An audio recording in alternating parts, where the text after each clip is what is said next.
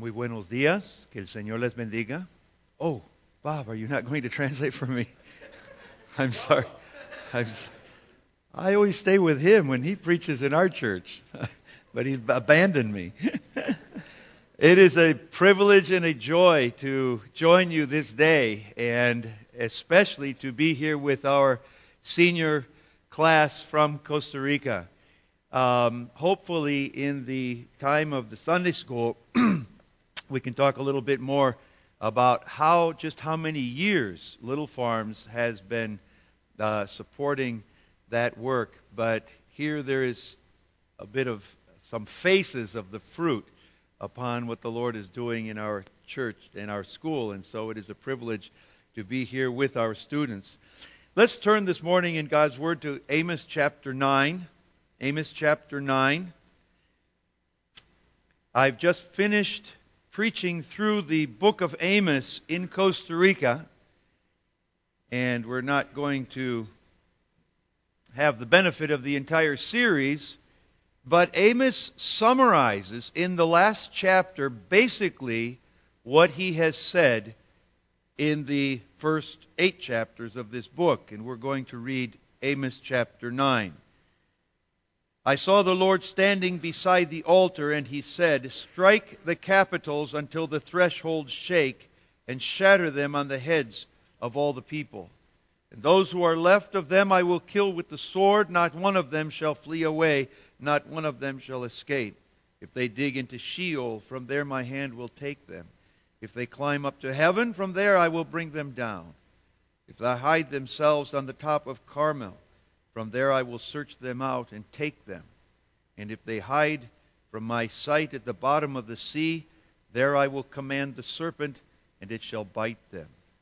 If they go into captivity before their enemies, there I will command the sword, and it shall kill them. And I will fix my eyes upon them for evil, and not for good. The Lord God of hosts, he who touches the earth and it melts, and all who dwell in it mourn. And all of it rises like the Nile and sinks again like the Nile of Egypt, who builds his upper chambers in the heavens and founds his vault upon the earth, who calls for the waters of the sea and pours them out upon the surface of the earth. The Lord is his name. Are you not like the Cushites to me, O people of Israel, declares the Lord? Did I not bring up Israel from the land of Egypt, and the Philistines from Caphtor, and the Syrians from Kir? Behold, the eyes of the Lord God are upon the sinful kingdom, and I will destroy it from the surface of the ground, except that I will not utterly destroy the house of Jacob, declares the Lord. For behold, I will command and shake the house of Israel among all the nations as one shakes with a sieve, but no pebble shall fall to the earth. All the sinners of my people shall die by the sword, who say, disaster shall not overtake or meet us. In that day I will raise up the booth of David that is fallen, and repair its breaches, and raise up its ruins, and rebuild it as in the days of old, that they may possess the remnant of Edom, and all the nations who are called by my name, declares the Lord who does this.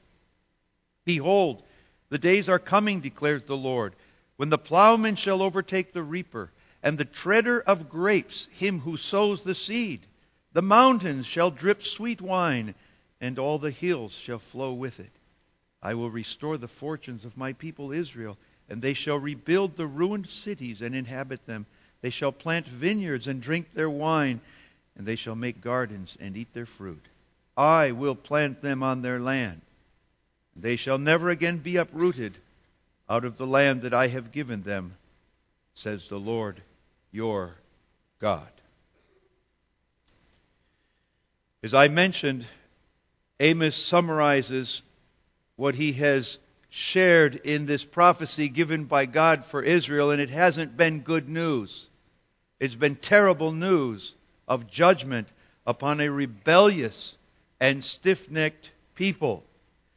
Verse 1 of our chapter, God promises to destroy the altar and the temple.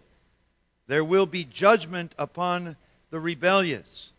And we are reminded with this temple falling down on the heads of the people of what other event? Boys and girls, you remember when a temple fell down and destroyed rebellious people? Samson, when he brought down the temple of Dagon over the top of the Philistines. I personally think that the temple referred to is the temple here in Bethel, because Amos has talked a lot about judgment upon that false worship. You remember Jeroboam the first set up in Bethel the altar, the golden calves, so that the people wouldn't go down to Jerusalem when the kingdom was divided. And Amos has talked frequently about judgment on that temple. Well, whichever temple it is, God is bringing it down upon the heads of the unfaithful, just as if they were the Philistines, to be judged by their false worship. In verses 2 to 4, God reminds all who think that He is not able or cannot see where they might hide. And of course, this is a common human attitude, isn't it? Well, God won't see everything I do. God can't be everywhere. There must surely be somewhere where I will be able to escape God's eyes and God's judgment. And God says, if you climb to heaven, or if you go to the deep, if you go up to Mount Carmel, or even into the sea, I will find you, and I will judge you. And verse 4 should make all of us tremble. God, the final few lines of verse 4 says, I will fix my eyes upon them for evil and not for good. The Bible speaks frequently of God seeing His people. It says that He saw their affliction in Egypt and He promised to deliver them. Oftentimes God looks upon the suffering of His people and He delivers us. He sees us. But that's not what this verse says. He says He will fix His eyes upon the disobedient for evil and not for good. People of God, boys and girls, young men and young women, there's this idea in our society today that, well, all religions lead us to the same thing. All religions take us to the same God. All religions basically teach the same thing, that we should love one another and foster the brotherhood of mankind and unity. And God is actually a loving God. And if we sort of be nice and good, there won't be any problem. For the God of the Bible reveals Himself, yes, as a loving God,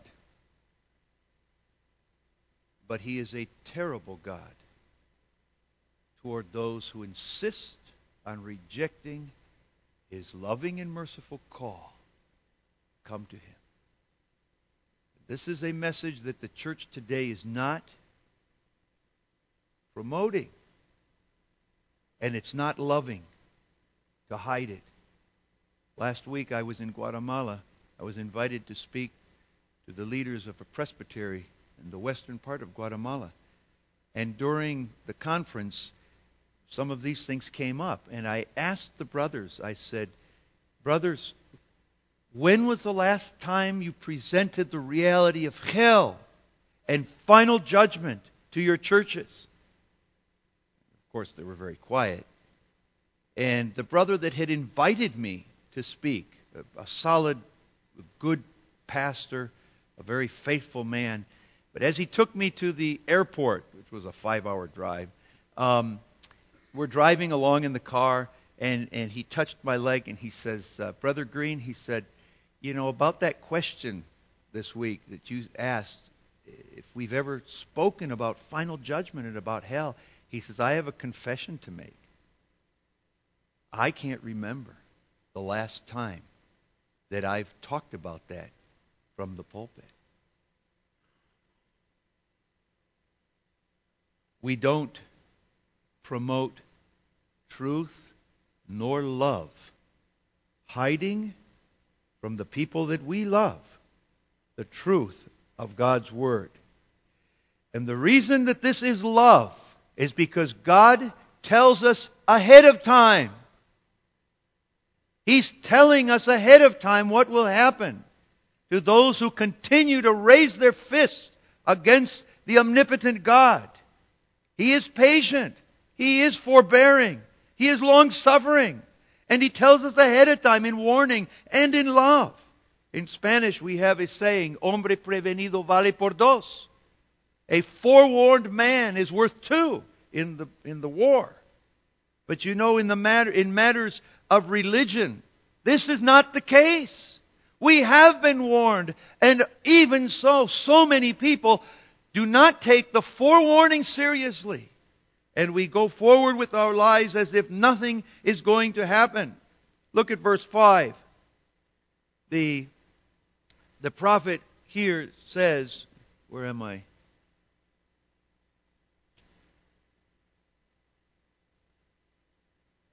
Verse 5, the God of hosts who touches the earth and it melts, and all who dwell in it mourn. Now this is a topic that Amos has touched on before.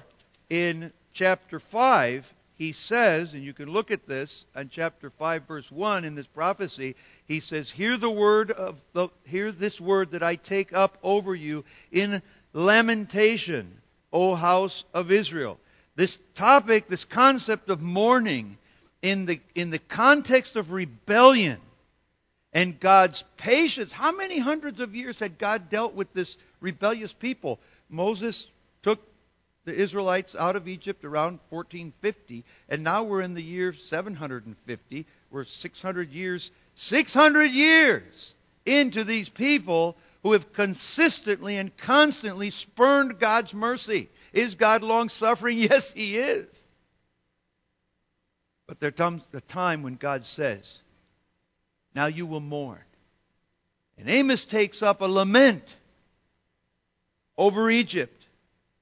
And he says, I lift up my lamentation, my lament, my mourning. You know, we have a whole book of the Bible that's called Lamentations. People of God,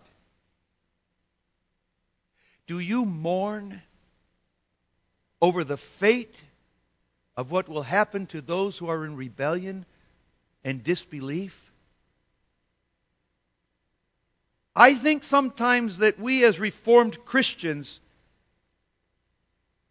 distorting our own theology and appealing in a distorted way to God's sovereignty, election, we aren't biblical. And we don't mourn for those who do not have a saving relationship with Jesus Christ. I don't have everything sorted out, the relationship of God's sovereignty and our mourning over the lost. But what I do know is that God caused His prophets to mourn. Jeremiah mourned so much, he said, my head is like a fountain of weeping over Israel. I believe that our mourning for the lost is part of what God uses, so that we as a church will seek the lost. I want to commend your efforts during this time every year with Bethlehem Alive. I know that the goal for that isn't just to present what Christmas is about, but it is the end goal of presenting the incarnation of our Savior on behalf of us. And may God bless those efforts. And the pastor made a call for still some more volunteers. Hopefully he'll have too many. We need to mourn. We need to mourn. And maybe this morning we need to say to God, Lord, I haven't mourned over the lost like I should. Now, from verse 6 on, we find the final plan of God. The failed plans of men because they're in God's sovereign hands, and so all plans of men that go against God will fail. The failed plans of men will receive judgment, and God promises sovereign redemption from verse 6 on. Now in verse 6, God defines himself who he is. He is the God who builds his upper chambers. Read verse 6 with me here. He builds his upper chambers in the heavens. He founds his vault upon the earth. He calls the water from the sea and pours them out upon the surface of the earth. Yahweh is his name. How is God describing himself here? He is describing himself as creator. Now remember what the local deity, who was the favorite deity of the folks in Canaan? You remember, right? Baal. Baal was the god of the storm and the rain and the crops and fertility. And that's why Elijah, Jezebel and Ahab worshiping Baal, and Elijah says, you know what? God is going to cancel Baal's power, and there's going to be drought. And there was drought. And then, when the priests of Baal are slain, to show that it is God who, Yahweh, not Baal, who has power over the rain, Elijah waits on the mountain, the cloud comes up, and rain comes down. It is Yahweh. Now this is all reminiscent. He mentions Mount Carmel here. This is reminiscent of what had happened with Elijah. And Amos, God, through Amos, says that Yahweh is the creator and the sustainer of life. It isn't Baal, it's not Ashtaroth, it's not Moloch, it's not any of the other deities. It is Yahweh. Now, this is important for the order of things.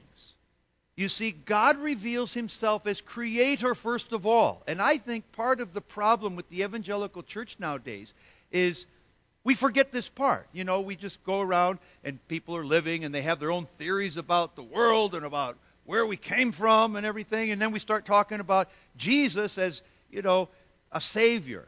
Well, we haven't talked about a Savior from what? We just talk about a Savior. And so Jesus gets converted into a psychologist to help me feel good. Or, a fireman to put out the fires and the disasters in my life. Or whatever. But if we don't start with God as creator, who created man in his image on earth to represent him, to be stewards here in a relationship with him, and we've rebelled against that God, if we don't start there, then we're going to get it wrong later about Jesus Christ. The Bible doesn't start with John 3:16. For God so loved the world that he gave his only begotten Son, that whosoever should believe in him might not perish but have eternal life. It doesn't start there. It starts with Genesis 1. In the beginning, God created the heavens and the earth. That's important. That order is important. Now that's where Amos starts once again. God through Amos. God's dictating this pretty much through Amos. Okay. And he says, Yahweh is my name.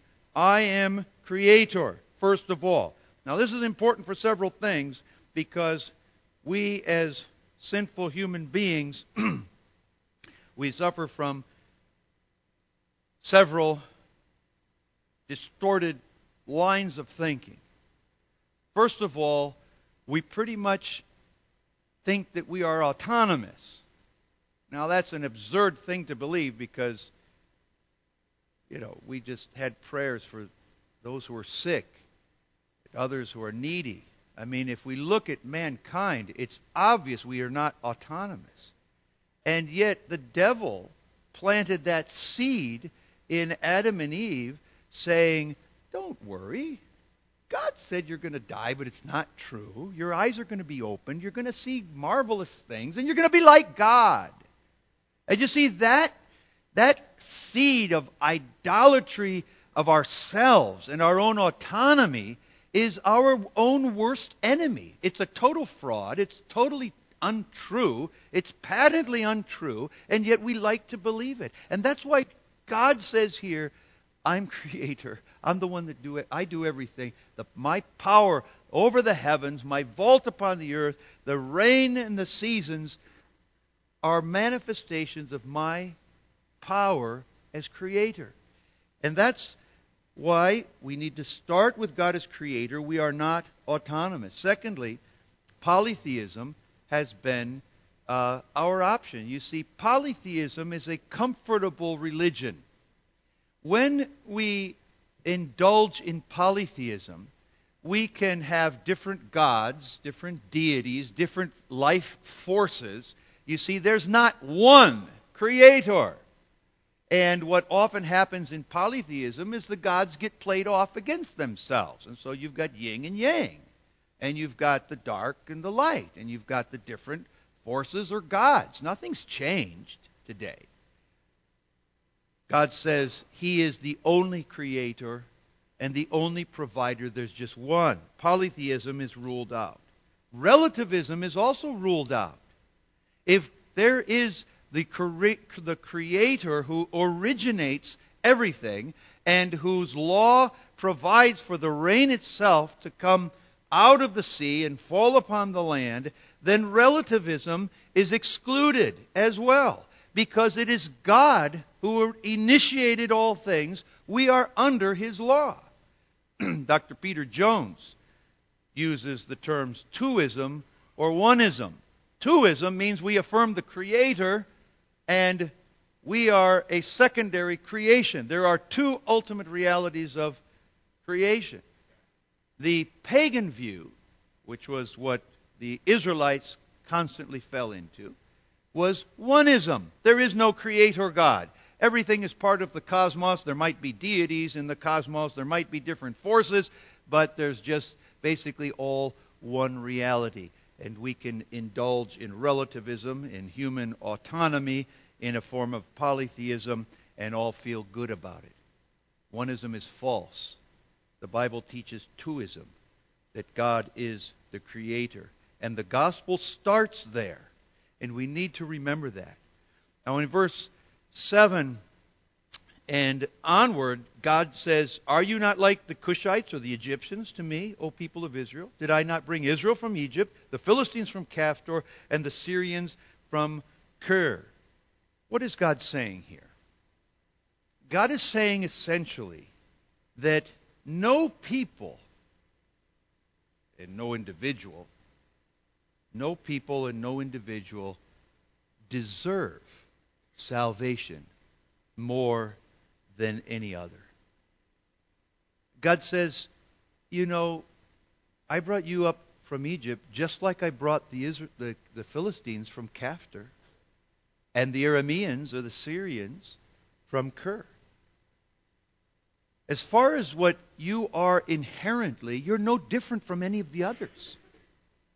And God had said this already in the book of Deuteronomy. He said, Israel, just remember, I didn't choose you because you were the greatest on the earth. In fact, you were the most insignificant of all the people. I only saved you from Egypt because I loved you, and I promised Abraham that I would do this.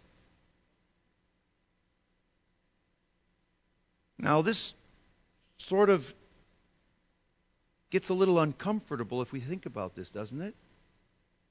As a church, or as individuals, with whom do we compare ourselves?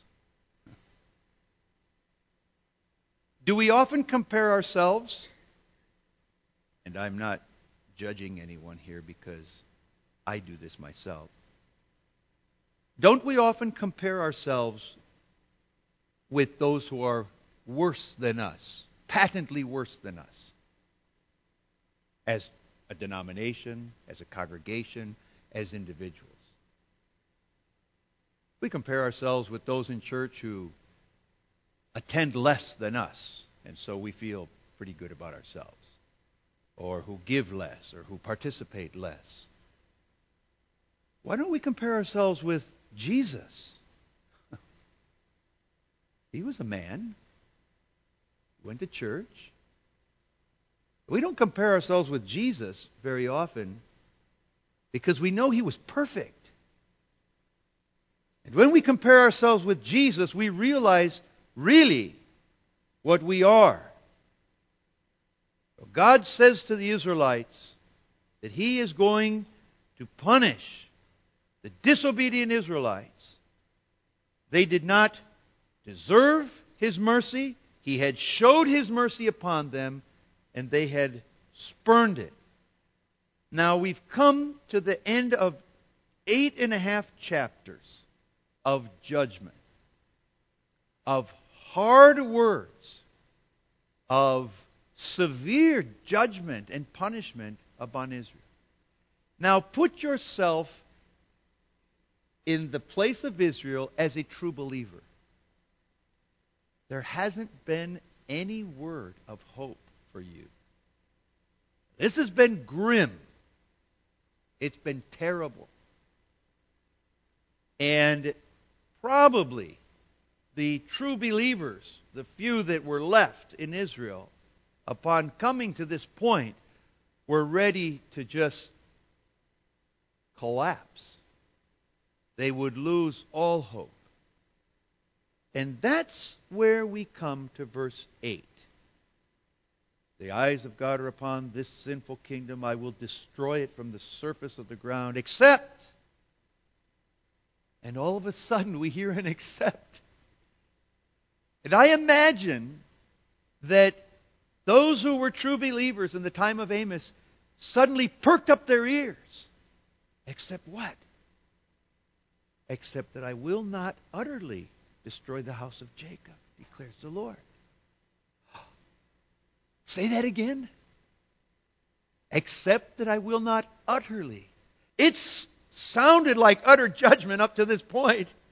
I'm going to destroy it from the surface of the earth, he says. I mean, what is that? Isn't that utter judgment? It sounds like utter judgment up to this point. As he finalizes his prophecy, Amos gives a message from the Lord of hope. Except I will not utterly destroy. God has denounced Israel's rebellion. God has said to them, you know, in and of yourselves, you're no different than the Philistines and the Syrians. God has said His eyes are going to be upon the sinful, ungrateful, rebellious person for evil and not for good. But then He says, except I will not utterly destroy the house of Jacob. And then we go to verse 11. In that day, I will raise up the booth of David, the tabernacle of David, the tent of David that is fallen, and repair its breaches, and raise up its ruins, and rebuild it as the days of old. God says He is going to raise up a true tabernacle, a true tent of David. And there's different images here. The tabernacle in the desert that was God's house. He calls it the tabernacle of David. There was a covenant made with Jacob. There was a covenant made with David. This is covenant language. And it is God coming to His people. Now let us note a couple important things. God says, in that day I will raise up. The timing is of the Lord. The timing will be of the sovereign Lord. And so if you were a true believer in Israel, what did this mean to you? What did this say to you? God's not giving a date. He's not saying how soon He's going to do this. It's open-ended. He said in that day, that can mean anything as far as the time being. But He's just said He's not going to utterly destroy the house of Jacob. And in that day, I'm going to do a marvelous thing. I'm going to raise up a tabernacle of David. This was a call to faith. This was a call to hope. And it was a call to perseverance. Persevere, O true believer. Trust, believe, and hope. God says that the action of raising up this tabernacle would be His alone. I will raise up the fallen tabernacle of David. This isn't the message of, well, you can do it. Believe in yourself. This thing is in ruins. God says the timing will be mine and the action will be mine. When was this fulfilled? When was that day fulfilled? Do you remember how Mark presents the very first words of Jesus in Mark chapter 1, verse 14? Mark says Jesus came from Galilee preaching the news of the kingdom, saying, the time is fulfilled. The kingdom is at hand. Repent and believe the gospel. What time is fulfilled? What hour was fulfilled? All the prophecies, including this prophecy of in that day. That's what Jesus was announcing. In that day, and he says, the day's come. The kingdom of God has come. I'm going to raise up the tabernacle, fallen tabernacle of David. I am going to do it, says the sovereign Lord. And Jesus Christ came saying, the time is at hand. Time is fulfilled. The kingdom is at hand. Repent and believe the gospel. Redemption will be of the Lord in the Lord's time. It's interesting that in Acts chapter 15, the gospel has gone out. Samaritans have believed. Cornelius the Gentile has believed without being circumcised. The Holy Spirit's been poured upon him and the Gentile believers. And the church had to resolve just exactly what was going on. Things were happening so fast. The things that they hadn't imagined were happening so fast. And so they called a synod meeting. I like to call it a synod meeting. In Acts chapter 15 to talk about what's happening in the Gentiles and whether we have to circumcise them or not. And after they deliberate, and Paul and Peter and the different apostles are heard, James stands up and he says, you know, brothers, we've heard what God has done, and this is in accord with what Amos said. And he quotes these verses. And he quotes this verse. You see, in Jesus Christ, through the power of the Spirit, as the church is called in, Gentiles, Jews and Gentiles together. That's what Amos was talking about. And the apostles understand that the fulfillment of these verses happened through Christ in the preaching of the gospel and the building of the church. Now, verse 13 describes, in God's mind, what redemption is going to be like, and it's a complete reversal of the curse. You know, as I used to read this and really not understand. Boys and girls, did you understand what 13 and 14 are actually saying? You got to kind of look at it closely. He says, the time is coming when the plowman will overtake the reaper. Now, what does that mean? I guess for many years I didn't understand what this meant. But basically, it's the crop is so abundant, and you think of barley or wheat back then. The crop is so abundant that the reapers are still reaping the sheaves and putting them in the big bundles and everything.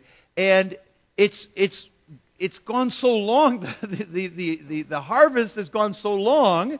Now we're into spring, and the plowman is going to come along to plow up and plant the next crop, and the reapers aren't done yet. The same with the grapes. The grape is so abundant, they're still pressing the wine when they're ready to plant the next year. What God is saying here is that redemption, and you got to read this in the context of Amos. God has promised famine. He's promised disaster on the land. He's promised the worst curses of sin. What sin has brought on this earth, Amos has predicted will happen. And now as God presents redemption, he says it's so far the other way, it's unimaginable. It's a reverse of the consequences of sin. It's almost unimaginable. The harvest will be so abundant, they're going to have to get them out of the way so that they can replant, so that they can plant again. And there will be so much wine from the grapes, press the grapes, that it's abundant. It's amazing. And then God says in verse 14, I will restore the fortunes of my people. They will rebuild their cities. They'll plant vineyards. They'll drink their wine. And I will plant them in their land, and they shall never again be uprooted. It is God who will do this. Paul said it is God who produces in us the will, the ability to will and to do. It is God who will call. It is God who will build. This doesn't take away from us the call to persevere, but it is the foundation for our will, our ability to will and to do. And we must remember that. And God promises security. He says, I will plant them in the land, and they will never more be uprooted. God promises assurance. He promises safety within the bounds of His love and His mercy. The remnant in Israel, the believing remnant in Israel, needed this message of hope to persevere through the exile, through the days that were coming. But you know, the most beautiful part of this entire prophecy are the last 4 words. Says the Lord your God. I don't know if you caught the impact of this. God has prophesied judgment. Chapter 1 begins, verse 2, says, the Lord roars from Zion and utters His voice from Jerusalem. The pastures of the shepherds mourn, the top of Carmel withers, and that's how the entire book proceeds. The God of Israel is offended, and in His righteous anger will judge. But He will not utterly destroy Jacob. And He will rebuild the fallen tabernacle of David. And these are now covenant promises. I will build. I will raise up. I will give assurance. I will plant them in their land, and never again shall they be uprooted, declares the Lord your God. It is as if God now has completed, His righteousness has been satisfied. He raises His hand in covenant vow, and He says, I will do this. I will do a marvelous thing. And now I declare myself to be Yahweh, your God. Now His eyes are no longer upon a rebellious people for evil. God gives Himself. He gives Himself as a sign of guarantee and assurance of His promises. Says the Lord your God. He has just given Himself to this people in promise. He has given as surety Himself, Jehovah your God. Marvelous. After all, what was it that happened in Bethlehem, people of God? Wasn't it God the Son giving Himself to us and for us? What was it that happened in Galilee? Wasn't it God the Son walking among us? What happened in Jerusalem? What happened on Calvary? God the Son gave Himself to us and for us so that all these promises could become a reality. Praise the Lord. In Galatians chapter 2, verse 20, the Apostle Paul is very conscious of the fact that this is the only basis for our salvation. And I can quote this in Spanish, but I'd better read it in English. Galatians 2, verse 20, Paul says, I have been crucified with Christ. It is no longer I who live, but Christ who lives in me. And the life I now live in the flesh, I live by faith in the Son of God. Listen to this. Who loved me. And how was that love shown? He gave Himself for me. You see, Paul understood perfectly what the basis of God's love, what God's love was based upon. It was the giving of Jesus Christ for us.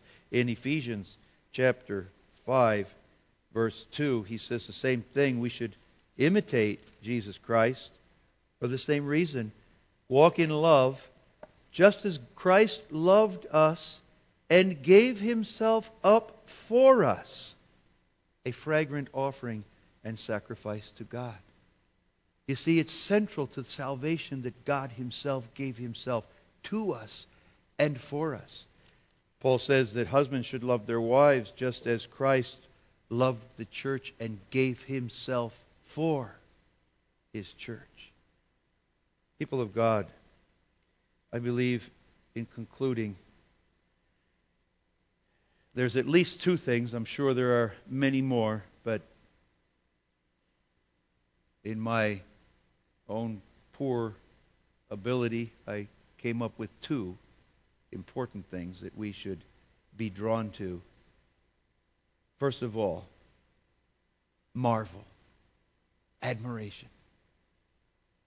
Just think about the reach, the infinite reach of the grace of God. Our rebellion, our sin, God's mercy, God's grace. And I think as we read these last verses of Amos, God's Word just calls us to marvel. To marvel in admiration at His grace.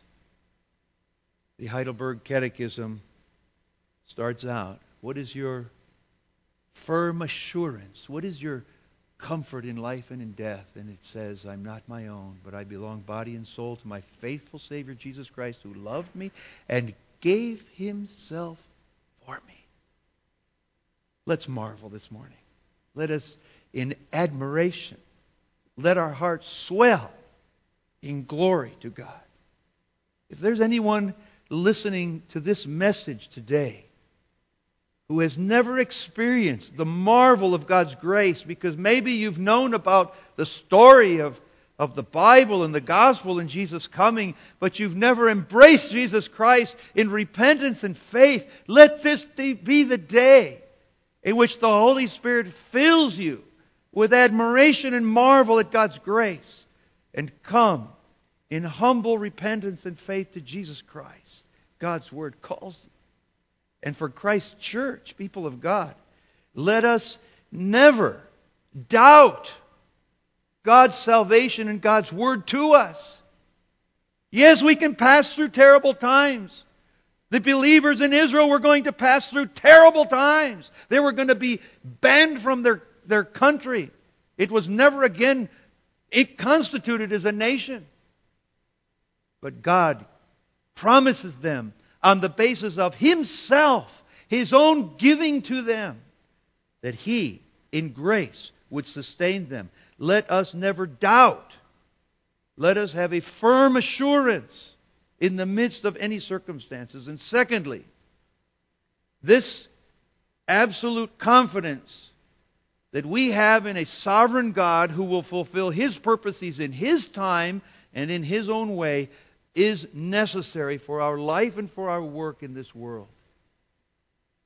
We all face different challenges. In life, sometimes things are going well, and other times things are difficult. In our home, in our marriage, with our children, in our work, as a church, in the cause of the kingdom, there are ups and downs. And this word comes to us as a sure word of assurance and confidence, people of God, that in the ups and downs, God is doing His will. And the seal that He will be victorious is Himself, is the giving of His own Son. We have a guarantee.